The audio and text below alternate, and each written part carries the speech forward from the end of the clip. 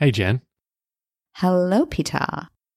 So it's time for another installment of... Drumroll. I can't believe we didn't have an episode about this topic. Yep. Okay.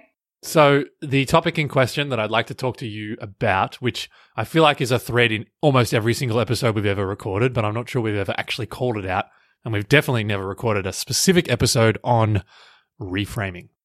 That's crazy to me. I know. I'm officially stunned. This is the long and the short of it.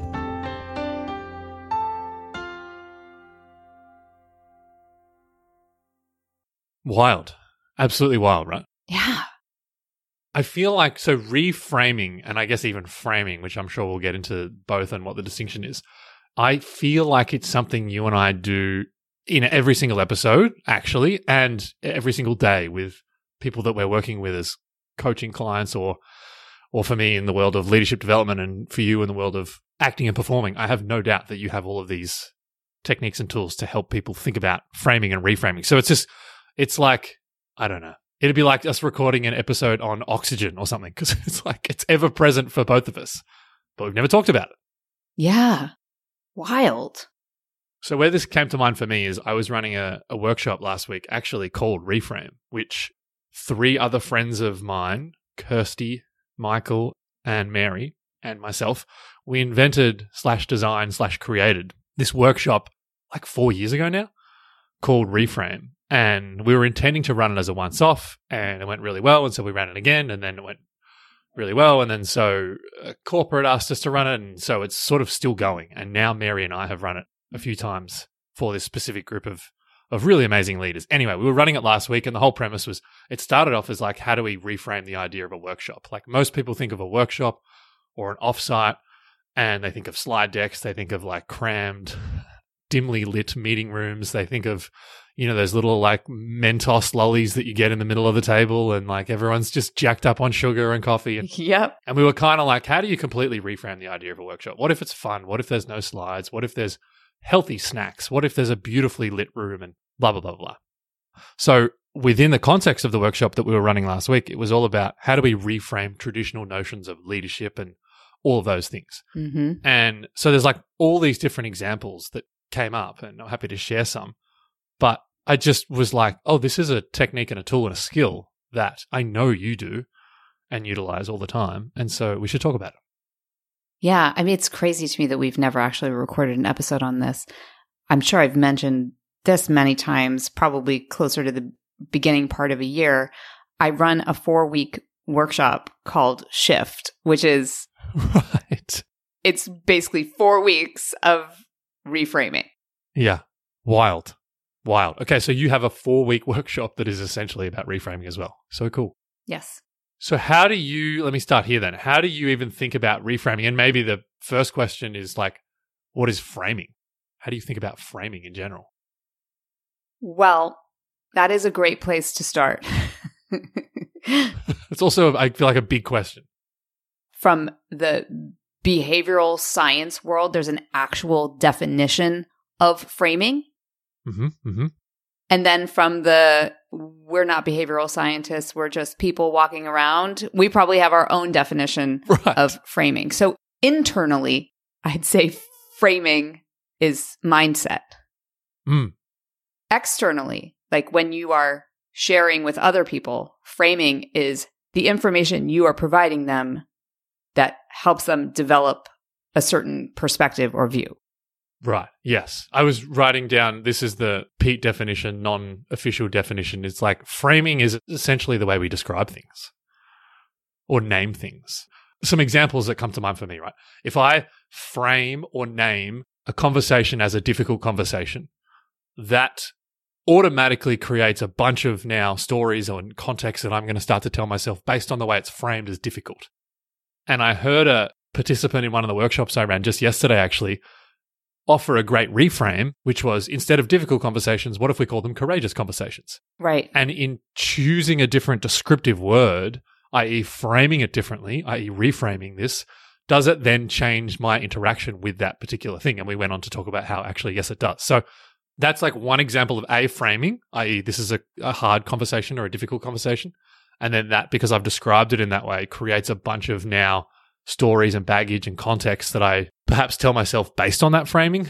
And then an example of reframing is how might we change that to courageous. So that's where my mind goes, as to like, it's the non-official Pete description is, it's the way we describe things. It's crazy to me that you're bringing this up because I am currently rereading the book Nudge by Richard Thaler and Cass Sunstein. I'm not sure how it's pronounced. But I'm literally, this morning, I'm showing you the book right now. She's holding it up, folks.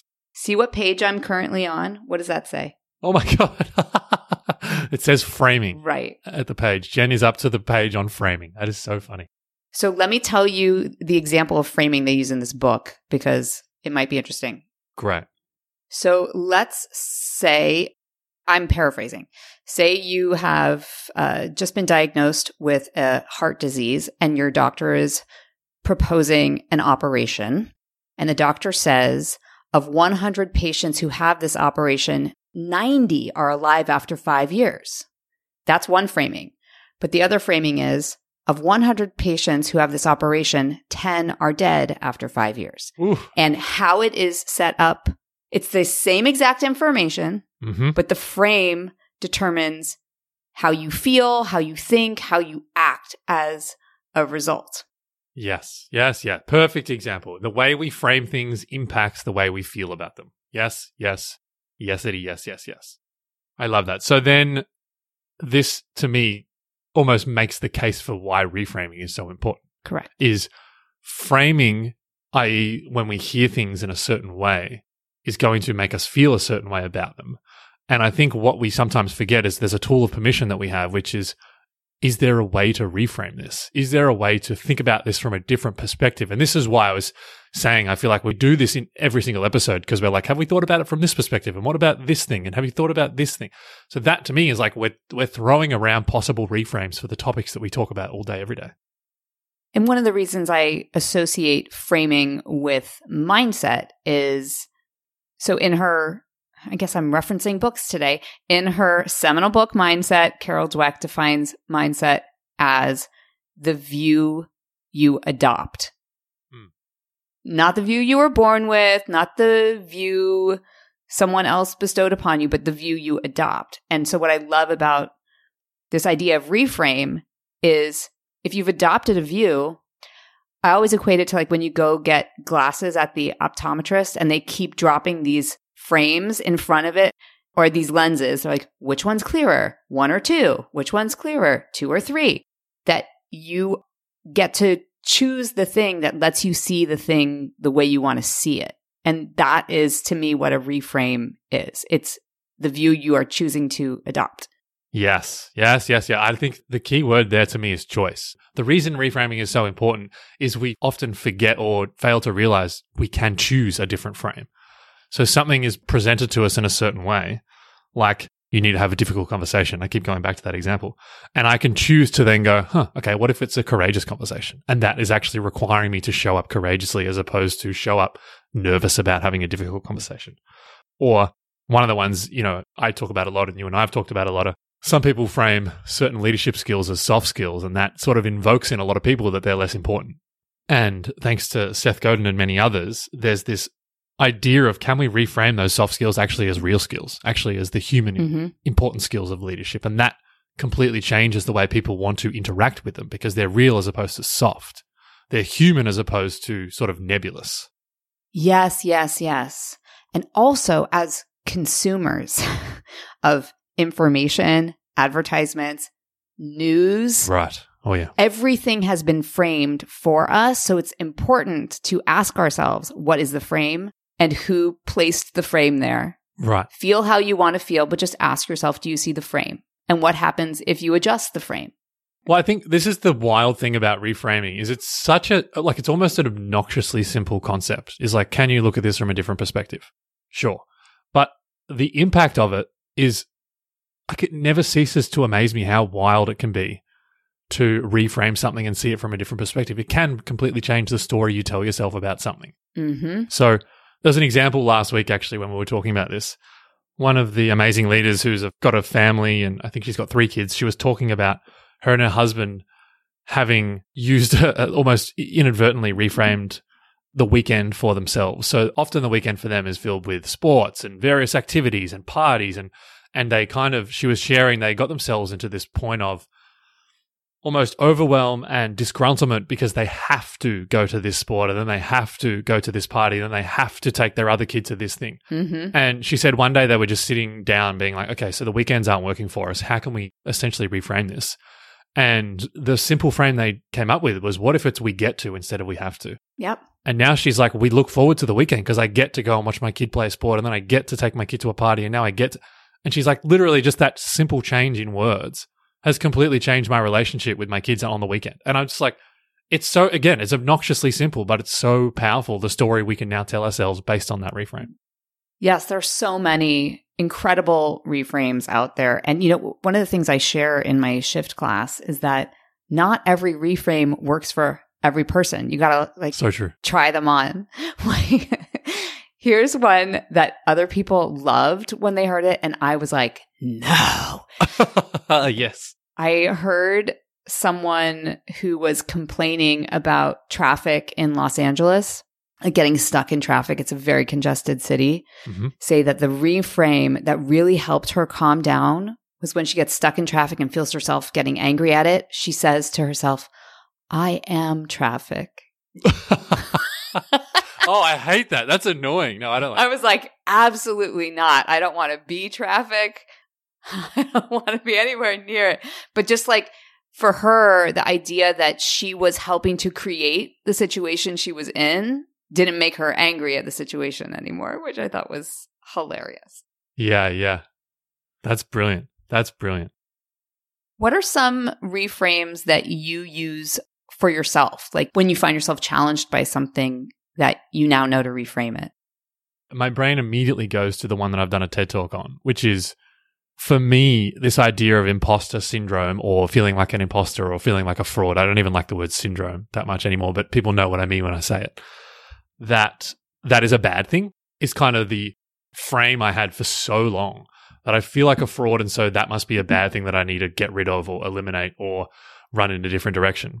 And instead, what I have come to is that I can reframe as a good thing. It's a sign that I'm doing something I haven't done before, which is a sign that I'm growing and learning and stretching, and that is me living with a growth mindset. So I think about that one a lot and I guess it's a version of, reframing fear or reframing doubt as an opportunity to learn. So I bump up against that one a lot. I'm sure I can think of some more. Have you got any like really pertinent ones that come to mind for you?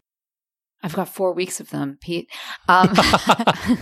One that has just been so helpful for me for many, many years is when I am feeling like I can't see a situation clearly because I'm emotional about it.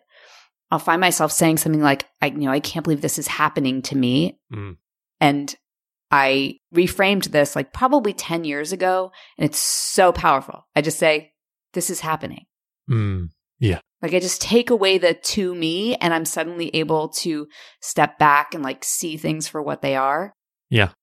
Another is, well, this one's actually become pretty popular since it was on our podcast, is the idea of first pancake. Right. Like that is a reframe from, I don't know what I'm doing, I don't know how to do this, to let's make a first pancake and see how it goes. Yeah. Yeah. Love that. The other one for me that I think about a lot is like looking at feedback and how I could frame feedback in a certain way to be uncomfortable or challenging or unimportant or annoying. And instead, what I try and do as much as possible is look for the gift in feedback of like, okay, so where is the gift in this feedback? Even if it's feedback that is something I completely disagree with, perhaps the gift is, oh, this has reaffirmed how I feel about a certain thing. Mm-hmm. So I look at feedback a lot through the lens of, I guess, a reframe of where's the gift in this? And then other ones, I have like little comical, silly ones that I often do with myself. Sometimes they annoy me, but if I'm if I'm like frustrated and stuck in line waiting for a coffee or something, I'll be like, oh, I guess this is an opportunity to practice patience. Yeah. And sometimes it works and sometimes it doesn't, but I'm constantly like coming up with these little reframes for myself to try and bring more calm and presence of mind and clarity and just like perspective for myself. I had one come up in class today where someone was realizing that she had a habit in the way she was using her body as an actor. And the term bad habit was brought up. And I offered the reframe that it's just a habit, or it's an old habit, that it's not bad, it's not good, it's just a habit that was developed for some certain reason. And maybe it's just an old habit that you're ready for something new. And I could kind of see the weight lifted off of her shoulders when she didn't have to think of it as bad anymore. So good. Yeah. So good. It's such a fun and effective and almost playful tool of permission, reframing. It really is. You have used tool of permission multiple times on this episode, and I could not be happier. I'm framing reframe as a tool of permission. That's correct. Yes. Love that. You know, Pete, we probably could record hours of us just saying reframes. Yeah. What about this? And have you thought about this? And have you thought about this? And this one and this one. So I have a feeling this is going to be a juicy box of goodies this week. Oh, yeah. But I'd love to hear from our listeners. Listeners, if you have particularly powerful reframes that you'd be willing to share with us, please email us hello@thelongandtheshortpodcast.com. We would love to hear from you. Yes, I love the idea of an episode where we share our listeners' reframes. Oh my gosh. Okay, then let's make this a challenge to the listeners. Instead of just an invitation, let me reframe this as a challenge. If we get enough people who have written in with powerful reframes, Pete and I commit to doing an episode where we share your reframes. You heard it here first. Send them in. hello@thelongandtheshortpodcast.com. And that is the long and the short of it.